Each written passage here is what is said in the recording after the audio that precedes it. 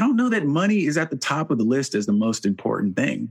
It's the things that money affords us, getting back our time and spending that time probably in community. I always give the example of somebody saying, yeah, I need to get, $3 or $4 million or $5 million. And I'm like, for what? So I can retire early. Okay, retire early because of why? Oh, I don't like my job. Well, why don't you like your job? If you ask why enough, then you get down to like, well, I have to work so long that I never get to spend time with my kids. Boom. So there we are. Okay, so really what we need to do is not necessarily get you $4 or $5 million. We really need to figure out how we can allow your plan to let you spend more time with your kids. Then we don't have to wait 20 or 30 years either for the payoff. We can actually start building some of those things into your plan now so that, God forbid, you're not here tomorrow. You got those great memories because you've been living in the now. Like it or not, you, me, and everyone else, we all have a relationship with money. And for the most part, it's a complicated one. My name's Sean Maslick. Welcome to the Most Hated F Word podcast. As a certified financial planner, I want to take you on a journey as we throw out the technical finance books and shift our focus towards our minds, our money, and what matters most. If you're looking to improve your relationship with money and build true wealth, you're in the right spot. Finances does not need to be the most hated F word. Welcome back to the Most Hated F Word podcast. I am pleased you are here for another week with another fascinating conversation with Dominique Henderson. Before we get into this conversation with Dominique, I have a favor for you that I ask all the time, and I would love it if you did just that. And what is that? Leave a review on Apple Podcasts. The reviews help to get great guests on the show. We're approaching almost 100 episodes, and it's been an absolute delight. Also, if you're interested, the Financial Therapy Association is having their annual conference from October 5th to 8th in Denver, Colorado. It is a wonderful, wonderful conference that I highly recommend you would attend. All right, so Dominique is an engaging, energetic, and charismatic individual. I really had a great time chatting with Dominique. His personal mission statement is real financial advice has the ability to change family trees, and everyone deserves the opportunity to have their family tree changed. Professionally, Dominique has spent over 2 decades in the financial services industry, building a diverse set of different skills from communication to portfolio management and so on. From a technical standpoint, he's co-managed client portfolios of nearly $500 million and has experience investing in real estate. Now, as a 2-time founder, Dominique spends his time helping both consumers and providers of financial services. His venture, DJ Capital Management, focuses on helping clients make the bigger, better decisions with their money, while the Jumpstart Coaching Lab educates and coaches the next generation of financial professionals to serve the growing group who are seeking real, that's Dominique's version, which I love, real financial advice. And Dominique is an author of Assess, Address, and Adjust, a practical guide to becoming unstuck and achieving your goals. This conversation really spoke to me because we talked a lot about the value of being unstuck. We looked below the numbers. We didn't focus just on how to manage a portfolio or the technical side of financial planning. Rather, we looked at how do we use money perhaps as a way to learn more about ourselves so that we can get unstuck as we work towards achieving our authentic goals. I hope you enjoyed this fascinating conversation with Dominique Henderson.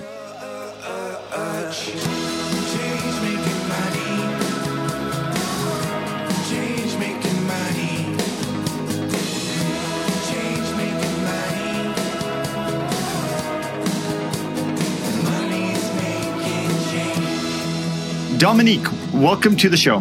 Thank you for having me, Sean. I'm glad to be here, man. I am excited to have our conversation. We had a pre-call and I felt your energy through the camera all the way from the United States into Canada, and I feel it again this morning. So I'm looking forward to this. Yeah. Well, hopefully we can make up for the fact that your hockey team is no longer in the Stanley Cup final playoff stuff. So yeah, I need a little extra energy this morning. I'll try to give it to you, my friend. Okay. My son was saying, Dad, it's just not fair. They were winning. I was like, well, that's sports. Well, with that in mind, some of this conversation that we're going to be having is around your new book, which has come out. Yes. Assess, Address, and Adjust, which we're going to get into. Yeah. Maybe some of these Edmonton Oilers might have to read this book to get unstuck so they can get to the Stanley Cup Finals next year. So I will make my recommendation to their team. I don't know that I covered too much of what they may be interested in, but maybe you never know. They're stuck. So, Dominique, when I look at your bio and your background, I see you have a depth of knowledge in the field of financial planning. I see that you've worked in different areas in financial planning, and now you're evolving, and we're going to get to Jumpstart and these wonderful initiatives you're doing, and an author. But I want to go way back to the 90s when you became a financial planner. So that's quite some time ago. And I would assume that your story, your life story, has evolved since then, back in the 90s when you became an advisor.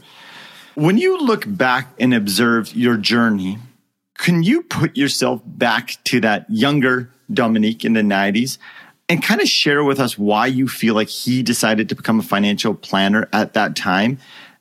And with the knowledge you've gained over the last 20 years, do you think you see a different reason why he became a financial planner than he thought in the 90s?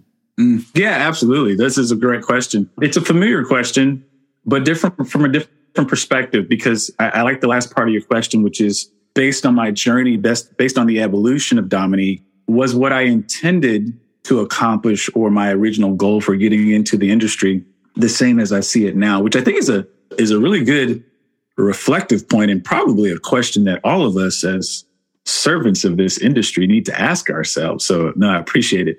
So just contextually for those that are listening and people that follow me on my platform, they know I've kind of embraced this term career changer because essentially that's what I was, right? So if we go back to 1994, when I entered college, I graduated in 1998, May 98. And by September 98, I was working for a hedge fund in Dallas that managed people's money. So yeah, naturally financial services. But really those first 8 years was spent, a lot of those years, in operations, data analysis, statistical analysis, support roles, is what we call mid-office roles between the front office and the back office. So I did a lot of that stuff. But while I was doing that, I learned a lot about financial services. I learned a lot about wealth management. I learned a lot about stock markets. I learned a lot about derivatives. I learned a lot about just this industry.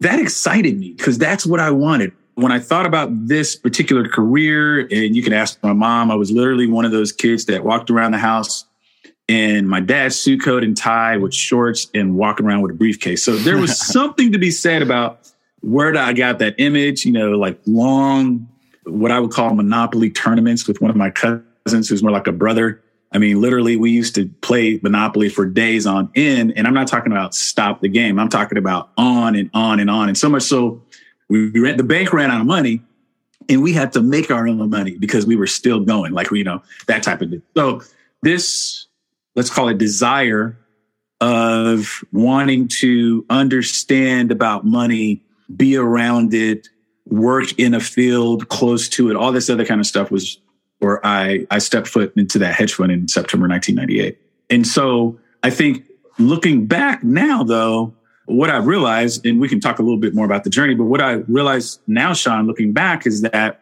this industry is all about serving others. Most industries are, but I think in particular, this one gets a pretty bad rap because of how much people that quote unquote serve each other. For those of people that are not looking at us, I'm doing air quotes around serve.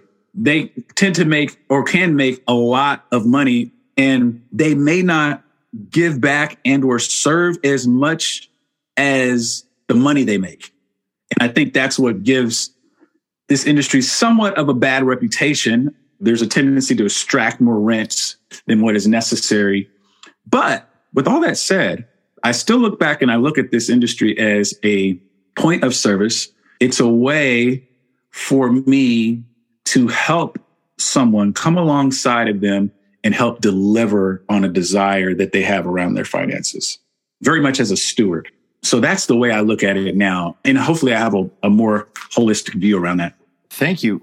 Multiple areas there with your answer. And I want to get to this service mentality that I really feel like just by the individual who introduced me to you, that I understand that you embody this servant mentality, and just by what I see online. But first, marathon Monopoly games.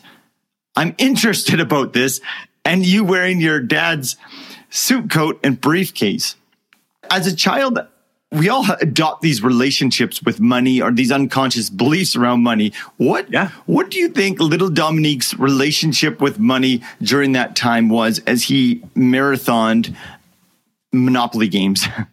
What's weird about this, Sean, is I've had to do my own work on my beliefs around money, which have not always been rosy and positive, just to be completely transparent. But I have particular glue around this. So somewhere between 4th and 7th grade, I know that we were stationed in Michigan. My dad was in the U.S. Army. I can't remember what summer but it was a summer that we visited Texas, where we're from, where my family's from. And we brought my older cousin back up to Michigan with us. And so that's when I have glue around this. I have glue around, how we were playing businessmen and we would play Monopoly and stuff like this. So this is somewhere between, I'm 9 and 14 years old, something like that. And what I do remember is, and this may be unique to some people when they're kind of evaluating their money stories, a lot of my money story was self-discovered because we didn't talk about money at my dinner table or my family. I saw a little, it was kind of like I still grew up with parents that raised me that children are to be, seen and not heard. So we didn't really talk about some of the more taboo things like sex and money in a household openly.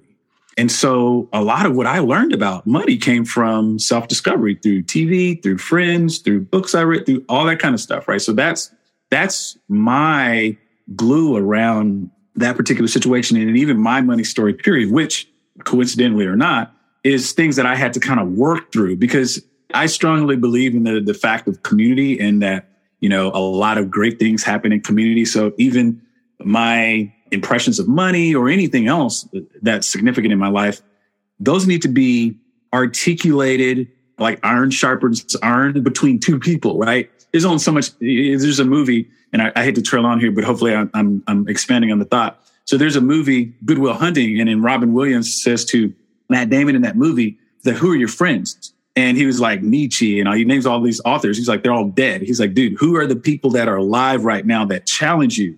And so I think money's like that too. So my self-discovery was incomplete, is my point. I needed other things, other people specifically to, hey, what you're thinking about money, that's not all right there. You might need to tweak that or, things like that. And so I think I had, to answer your question, I had self-discovery, as my initiation of those thoughts, but they had to be refined, I just call it through the crucible of relationship and community.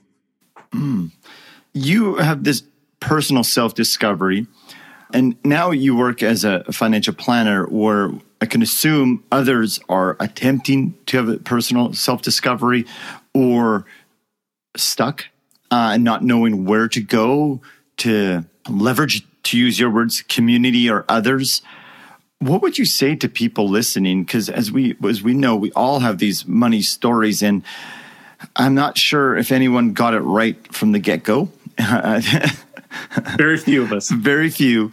I mean, you look at, it's not our fault. Evolutionary speaking, we weren't made to handle money. They were called hoarders if you saved, and they would be shunned from the tribe. So we all have this complex relationship with money.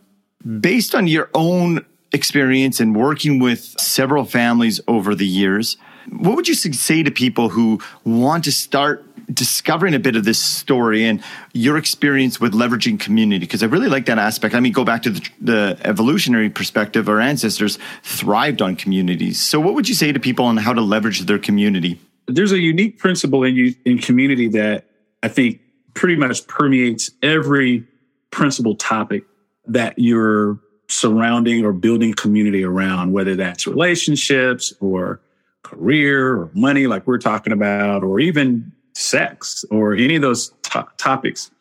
What community does, what community forces, if you do it the right way and you're going to get the benefits of it, let's say it that way, is transparency. And I think you can't hide in community. It's very hard to do that. if we were hunter-gatherers, thousands of years ago, and, I killed a little rabbit and we were all supposed to share that rabbit. And if I was trying to hide out in the corner, the next thing you probably do, Sean, would be like, what are you doing over in the corner, Dominique? What do you have behind your back? So community forces transparency. And I think that's the beauty of community. Now, let's segue to the topic of money. When you're in community, and this could be, let's loosely define community as more than yourself, because you get outside perspective, which is one of the tenets of community. We can get into community a little bit later. But the point is, when I have a financial advisor, financial coach, financial professional come into my life, start going through my bank statements. I call it getting financially naked, financially undressed. I'm having to be transparent about the fact that I say, oh yeah, all these things on this side are super important to me. This is the reason why. But then it doesn't translate when my financial professional looks at my bank statements. So I can give them license to then kind of ask me a really hard question like, hey, Dominique, you said that this was really important, but your spending doesn't align with that. So what are you noticing when you spend this particular way versus that particular way that you told me you wanted to? So those are some simple, I think, ideas around community when you apply it to anything, including money and finances, that could be extremely powerful. I really appreciate this community perspective. And when you use the word transparency, it just made a lot of sense to me, where like synonymous almost in this way for vulnerability. And in a world of finances where we just hide, that transparency and vulnerability with our community, who are probably battling with the same complexities we are, navigating this relationship with money is a powerful thing. So thank you for sharing that. Well, let me just interject something, right? So you've been in this business long enough where you've probably had a couple come to you for financial planning, for financial advice. And I'm not throwing stones. I live in a glass house, but the observation is the following. One comes to you and then they have secrets from the other one, but they're wanting you to kind of be this mediator with holding their secrets, which I'll tell you long-term just does not work. First of all, you can't build a marriage because that's built on trust, holding secrets. Now, I'm not talking about secrets like I have my own bank account, she has her own bank account. I'm talking about secrets like I have my own bank account, she has her own bank account, but she doesn't know what I spend in my own bank account, and there's no accountability between the two. And yet still I lie to her, or I hide from her, or I don't tell the whole truth about how money comes and goes in an account. That's a problem. You can hire as many financial advisors as you want, but unless you fix the trust issue in your relationship, it's going to not go anywhere. So that's the reason why I say, even beyond or even before you bring a financial professional in, community fosters or should foster transparency.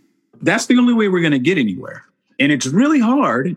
And this is where I was kind of bringing you in as a financial professional, to take people on a journey to help them fulfill their goals and their desires and their dreams and all this other kind of stuff that they deem as success, with them holding those secrets. It defeats the purpose. I don't see how we build a plan around that. And when that scenario you describe encounters an advisor like yourself, going back to the top, when you talk about the servant mentality and service, coupled with something that you said that was really insightful, I thought, when you get them financially naked and you look at their spending and they might not be spending on things they value. I wrote down what you said. You didn't induce them with shame by like, look what you're doing. You said, what are you noticing? Which I thought was really, really a kind and compassionate way of helping facilitate this conversation that almost says to them, I trust you, I see you, which I think is a powerful thing advisors can do, because most clients, I don't think, expect that experience when they come see us. And so I just want to, I guess, acknowledge that I really appreciate that process that you have and just seeing the person for who they are. And I think that gives that trust and permission for them to be transparent. Yeah, I mean, empathy is a big part of this job, Sean. I think far too long has our industry harped on things that that's not super important. I mean, so this has been 20 years in the game. I've managed a lot of money and seen a lot of plans.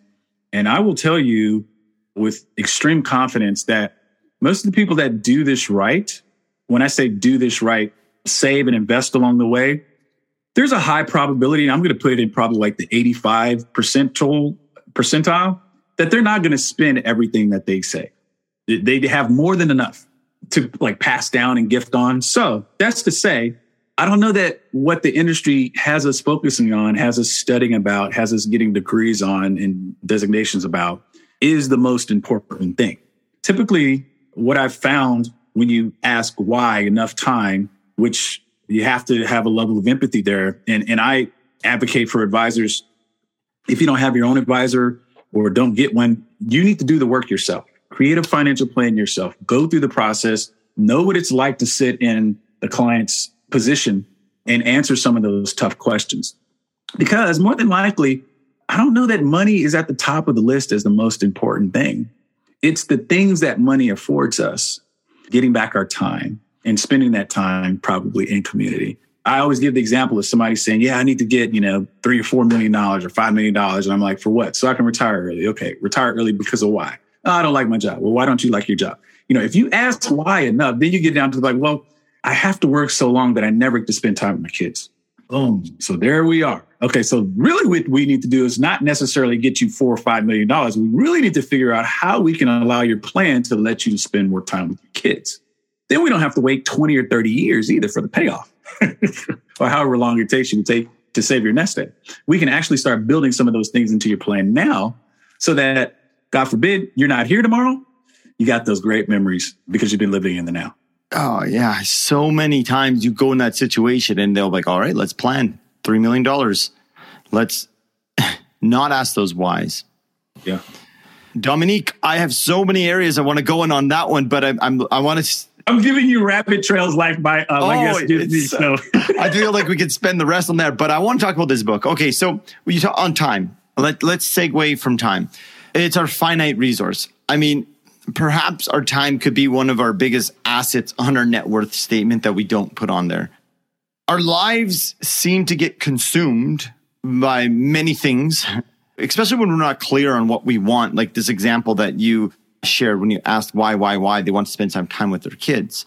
So when we don't ask these important questions, we sometimes just go through the routine of life and hopefully retire at 65 and be like, wait, it wasn't the money I wanted, it was time and it's gone now.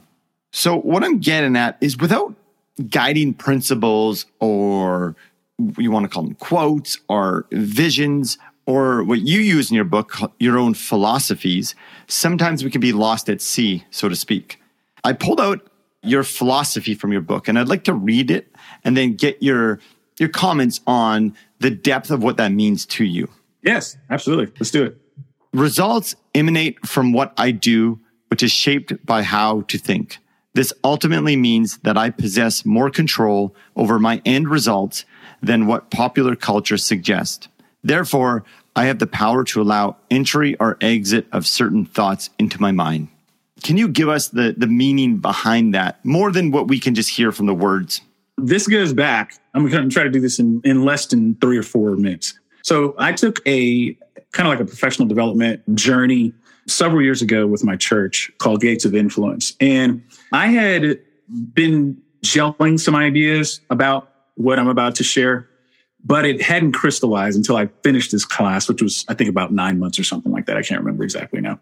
And what I came up with is the triangle that really explains this, but I can spend hours on this triangle. But essentially, we have shaping experiences in our life, right? So let me use some really extreme examples so people can crystallize this. Is if you go to a financial advisor and they steal your money, that is a shaping experience that you view now the financial services industry and financial advisors in particular a certain way. I cannot invalidate that experience for you and say that because I'm this way, you have the wrong idea about the industry. They very well may be, but there needs to be a changing of the mindset because shaping experiences are real things that I cannot invalidate, right? And that goes for anything in your life. But our shaping experiences give us a mindset. It gives us how we're thinking about a particular thing, which is basically our brain's operating system. From your mindset is essentially what I call your deliberate practice. It's how you think, how you behave, how you act, what you decide to do. It is you, what you continually do over and over and over. And so when I sit down with clients and talk about this, I go, if we want to look at our results, we actually should take a couple steps back, talk about the shaping experiences and the mindset that it's given us, because those repeated behaviors have given us the results. Like sometimes we're looking at the results and we need to look a couple of steps backward, because if my results are giving me freedom or giving me bondage, it's from what I've been doing, right? And in order to live in this, I guess, more holistic view where you have impact and legacy, you have to be doing the things that are going to give you freedom versus give you bondage. So all that to say, results, which everybody focuses on getting the right ones, is a product of how I think, act, and behave, which is a product of my mindset. And so what the key is here for anybody listening is I can change my mindset without Sean's help, without anybody. Really, all I have to look at is in Dominique. That's all I have to look at is me and what has happened in my life, what is currently happening, what do I want to happen. And so I'm a big believer that mindset dictates a lot of things. Now, I know there's some other, things to weave in there, and I'm open to, talking about those in perspective. But I really strongly believe that if you're in a situation right now where you feel stuck, let's just say your job, you feel sucks because everybody is getting promoted ahead of you. You have the same skills as them. I would challenge you to say you're probably thinking about this the wrong way. Everybody can't be getting promoted over you if they are exactly the same as you. That is impossible. If you went to go interview all the people promoted over you in the last 6 months and just lined out the resumes side by side, I'm pretty sure you'll find some things that they have that you don't have. And adopting that type of perspective versus the victim perspective, which is everything is against me and I can't get ahead right now, shaping your mindset to kind of look about yourself and where can you start. I think we have more control over that, and that can change our outcome a lot better and get us the results that we want. I appreciate how really you have two or many important elements, but from what I heard is when you first talked about the shaping experiences and then adopting that positive mindset of looking towards, hey, I can accomplish this. And I bring that up because I've heard people talk about think positive, be positive, and positive things will happen. Well, there could be some merit in there. I think it's so beneficial to look back at the shaping, to use your words, the shaping experiences that are causing how we think, feel, and then act. Yes. Without going back, I think it's difficult to just change the behavior where we get some of that insight. But what I also like about your comment is you don't just say, look at the shaping experiences and sit with it. It's like, okay, now I understand. Let's look for how can I get more control with my positive mindset. So what was a memorable shaping experience for you that perhaps, if anything at all, put you on this journey to become an author? I think I've always had words in me. I tend to be a little loquacious at times. So I don't think that was the real part. But as you know, it's different to have thoughts in your head and then articulate them to paper, just as it is to have thoughts in your head and to speak. So these are just different platforms, different mediums. Authorship, I think, has always been one of the things I hate to use this term because it kind of makes it a little cavalier or whatnot. Because I do deem all what I do a privilege and that I am in servanthood. But I did kind of want to check this box, if you will. But what really came about with this particular work is that the pandemic, I think, has ushered in this feeling that a lot of people they had it. It's almost like, some things, they say that like the shingles virus comes from chickenpox and it's dormant in your body. So if you've had chickenpox, you could have shingles. I think what the pandemic did was it was something that allowed us to see things in our lives from a different perspective that was already there. For instance, the same person that wants to be elevated on their job, wants a career change. Let's use my example in Jumpstart. There are people that see themselves in financial services, love financial services, talk to their friends about this all the time, but they're too afraid to leave what they're doing now for various reasons and go into what they know without a shadow of a doubt they were called to do, right? That's a scary thing. That's a very scary leap. But then the pandemic comes along and they go, geez Louise, man, I'm driving this job every day, or they call me back to work when I've been more efficient at home. Like all these different things that have just gotten them to think like, why am I working at this job? Like, I don't have to. Like I can really choose to do something else. And so I started having these conversations like that and others. And I go, man, people are really, quote unquote, stuck on comfort, ease, a lot of these things that I think our current culture or popular culture lulls us into thinking that is okay to be. And therefore, they're not living out what they were called to do. See, I'm a big proponent that, Sean, you were put on earth to do what you were designed to do. No one else can do it. And if you don't do it, there's going to be a vacuum. Like, I strongly believe that, just like I strongly believe in my call and purpose. So I kind of feel that the 50 or 100 families that I'm called to right now are not the same as yours. And therefore, if you didn't come into financial services, those 50 or 100 families that you serve would not have a Sean. And that's important for them to have a Sean, just like it's important for my families to have a Dominique. So when people don't walk in what they're supposed to walk in, purpose-wise and calling-wise, because they're stuck, I felt I needed to write something to help people get unstuck. Because this is the same stuff that I've used. I talk about how I was stuck, right? I was in financial services doing, quote unquote, my dream job, making, decent money, but I didn't feel fulfilled. I was like, there's more to life than this, right? Like, I just come in, answer phones, talk people off the ledge about the markets, and then go back home and do it again. Like that didn't seem like that was what I was supposed to do. So that's why authorship, it's one of the ways, I could go live and I love video, but this is the way to kind of put it down and like have it there for posterity and be able to give it out to people and stuff like that. With your journey, you're in financial services, you're feeling stuck. What was your COVID, so to speak, that allowed you to, which I really liked what you said, see things in ourselves that was already there? It sounds like you made this shift before COVID, or maybe not. No, I did. I did. Okay. My wife, when we have a good relationship with our spouse, it can see things in us that we may be blind to ourselves, right? There's several commercials about being nose blind, the smelly sneakers and stuff like that. So I was kind of like emotionally blind to some things that were reoccurring in my life, some themes about, just how I continued to strive. And I've always been a really driven person and, list oriented and stuff like that. But there comes this point where I started to transcend and realize that I wasn't put here to be a human doing. I was here to be a human being. My wife just said that to me last night. That was... Oh, really? Okay. We're going to have to obviously connect on that later. But the point is, I had to start identifying all the things in my life that were on that doing list versus being list. And man, there were some difficult choices. I'm sensitive to people that are like, man, I got a pay cut. I'm like, I understand that. It's like, man, but I got kids I got to put in college. I understand that. I get it. But I don't know how many days I have. I'll use this example. So I have 3 adult children right now. And I remember several Christmases ago, I saw a movie and I was like, man, it'd be really nice to do with my kids. And I wanted to basically create a legacy of audio that they could listen to that was me speaking into them and all this other kind of stuff. But I was like, man, it takes a little while to do that. I'm a pretty busy dude.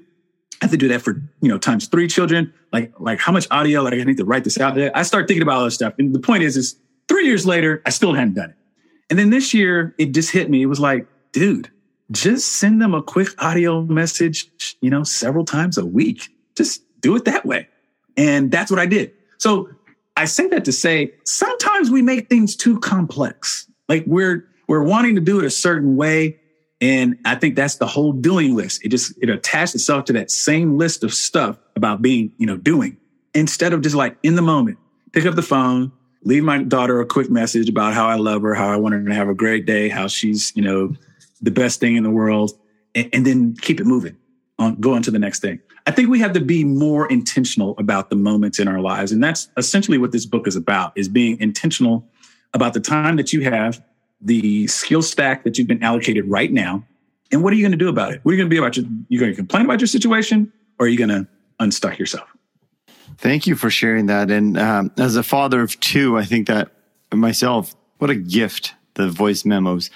It makes me think of, I had pulled out a quote that I believe it was from your book or online. It said, I'd rather be honest than perfect. And it seems like these voice memos, you're practicing that. You'd rather just be honest in the moment, weekly thing, than being perfect. And I'm sure they'll appreciate that. Yeah, it's one of those things, Sean. I think I want to, if I have the opportunity, and it's not like a tragic ending or something like that, and I have the opportunity to kind of reflect on my life before I pass, my goal is to have 0 regrets on that side of the ledger. Like 0. Like it's kind of the notion I used to play sports and run track and stuff like that. It's the notion of leaving it all on the field or leaving it all on the court, whatever sport you play. And I think that's important. You just empty it all out. There's not many, and you know this, you can't take it with you. The important thing is the legacy that you leave behind. And you've probably seen it. You've seen estate plans kind of gone awry. The grantor expects all these particular things to happen after they pass just because it's in their will. And family acts how family acts. Sometimes it works, sometimes it doesn't. But the grantor is no longer around to say what's going to happen. So I guess all that to say, how important is that really? I don't know that it's really that important. Maybe spending time in those relationships versus leaving people money would impress upon them more of your intentions than the money you left. They just want your attention, hey? Now, because you can spend 40 hours a week trying to build that estate that might work out. I mean, not just we got to, work to make money. But what I mean by that is distracting ourselves with this belief that I'm doing it for the future. Yeah. When the future is a gift if it comes, but we only have the here and now. Yeah, I agree. In your book, I really like how it's structured in a very structured format with the 3 pillars. Let's go into the 3 pillars and why you chose those. And I just want to make a comment that I appreciate. Again, I feel like at least my mind goes to guiding principles or to some degree rules of thumb that helps guide us, sets like limitations. But 3, it's nice because it's manageable. It's not 10. Sometimes it gets overwhelming. So let's go into the 3 pillars of what they are and the significance of each one. This came to me actually pretty recently as I have a lot of different frameworks, some of which I share in the book, and I've read a lot of different things about how people do things. But what I've kind of gathered, and not to be really crass or cursed, because now I'm an author, but a lot of things in books are things that we've heard or people have talked about before, but we just need a particular perspective and, some illumination. And this happens through how you're just traversing through life most of the time to be like, yeah, I got it. Okay. Yeah. Like that. So I just wanted to kind of add, my flavor on some things that I think have been talked about before, but perspective is huge. I talked with Andy Andrews about this, one of my favorite authors. He has several books on this, but The Traveler's Gift is one of them. Little Things. I think perspective is one of the biggest things that we screw up. It's the difference between somebody saying something and you getting offended or you taking it a different way and not letting it offend you. And again, this goes back to things that you can control, not, you passing this off on somebody and trying to be the victim about things. So nowhere in my book am I allowing you to be the victim. If you like to be the victim, then I don't think you should read this book because you're going to get very offended. But the perspective determines how you view things. So I can have a very, very positive glass half full view, or I can have a very negative, woe is me, glass half empty view. It's up to me. So that's pillar number 1. If you don't get that right, it probably blows up everything else.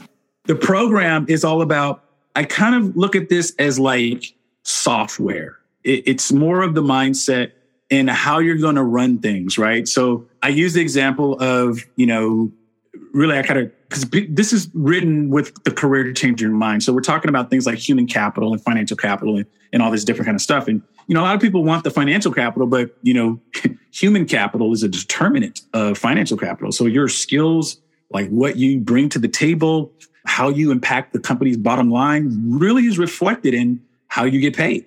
So if you change that mix and make it better, it follows that you should get more financial capital. So that, how we run things is really how we spend our time investing in ourselves. You can't really expect, unless you want to be an expert in social media, to spend like hours and hours on your Facebook feed and Instagram and then think that, money is just going to manifest in your bank account. This doesn't work that way. And then last but not least, your process is once you've got that perspective in that program, okay, so like what are the things that you're going to bite-size do to make those things happen? Now, some people use lists, some people use planners, some people use their calendar. I use a combination of things, but I think this, how you do things, like how you show up, like do you show up to meetings late, but you're expecting everybody else to be on time in life? Like that process kind of weaves into a lot of different things, but essentially it is kind of like the oil that greases the engine. You can have this Maserati, Bentley, whatever engine, greatest engine on earth. but don't do any oil changes and see how long that lasts. That's how your program will break down if you don't have a really good process. So that's how the pillars kind of work together and interchange. I like how you have this like system, if you go into system thinking of, because we're all perfectly designed outcomes of the system that we operate in. And if we have this totally unconscious, not dysfunctional, but disorganized system, well, maybe that's the reason why we're not getting results. So when I was going through this, I was like, this is a really good way to design our system. And I liked the first part about perspective. And I did catch the victim. And in the book, it's very specific in the book about the victim mentality. And I think what I really felt reading that is you're giving people permission to have agency, or like their like self-agency, to be like, okay, the guy down the street's not going to help me design this life. I gotta try. I love the word agency. This is a word that we don't use a lot in our common vernacular, but agency is a perfect way to articulate what I'm trying to say, because I think we are the own saboteurs of our success in a lot of ways, because we just don't take ownership for our results. We want to blame people. We want to say that it's his fault or her fault or the man's fault. As an African-American male in 2022, I definitely have contemporaries and at times I can definitely go there, but I have to go back and look and like, really? Is this a racism issue or is this something different? Right. Or am I importing somebody else's guilt? So there's a lot of different things that we can go. It's not totally the scope of this podcast, but I think the underlying truth here is that before you look outside yourself to blame, look inside. See what you can fix first. And if you've done all the fixing possible, which is never going to happen, but let's just say, hypothetically, you do all the fixing possible and things are still wrong, then you can blame somebody. You have my permission. I feel like we could do I would like to pick your brain a whole episode on victim, because I did really get that sentiment. And I think I hear you saying like, the external things do happen that aren't fair. No ands, if or buts, they're not fair. But what I hearing you say is inside, you can control a bit of the narrative. Yeah, I don't, in two, Sean, just to say this, at least my belief is, I don't know that most things in life are fair. Like, let's just be honest. I don't think most things are fair. If everything was fair, I would have Bill Gates' investment intellect. I would have Donald Trump's real estate acumen. I would have LeBron James' genes. I would have Michael Jackson. Just give you all the people that I admire, I guess. Michael Jackson's coordination and stuff. Come on now. We are fortunate if we can do one or two things in life over a lifetime really well. And if you listen to people like Seth Godin, what they'll tell you is that the reason why he was able to write so many best-selling books in authorship is you don't notice that on his Twitter account, he does a daily post every day and has been doing for the last 15 years plus. Like, so it's the little disciplines over time that allow you to be then noticed about something for a particular contribution or something that you've made. That's how things go. If you want to call that fair, I guess if you want to slap a label on it, to me, that just sounds like hard work. It makes me think back to what you were saying about we each have our own unique power or not power, but ability to serve. And if someone's not doing that, then no one will. And why I bring that up is because everyone has these different skill sets and different reasons of being. And it would be a strange world if we were all as tall as LeBron James and as physically fit. And I can't tell if my Zoom camera is correct, but is there purple on your plaid on your shirt? Or is that? Oh yeah, kind of purple bluish. So maybe. You got the Seth Godin purple cow going on. Dude, I don't know if you're. I do. I guess. Great observation. So as we come to an end here, I want to respect our time. If the internet is correct, which a lot of times the internet is not correct, but I saw something on May 19th about yourself right before, from what I understand, you're going on a holiday for a 25th anniversary to Kauai. On May 19th, maybe this was the right day, I don't know, but it could have been a significant day for you in your personal journey, as I believe you received a first batch of your new book into your home office, and you were going to do some signings. I don't know if that was the first time you've seen the book, but let's pretend it was the first time. Okay. Can you explain the significance in the moment of your life's journey when that physical copy of all that hard work, all the years of your experience came to fruition in this physical, beautiful thing called a book? That was a very authentic moment. I just had my wife video it because I wanted to experience it with the readers.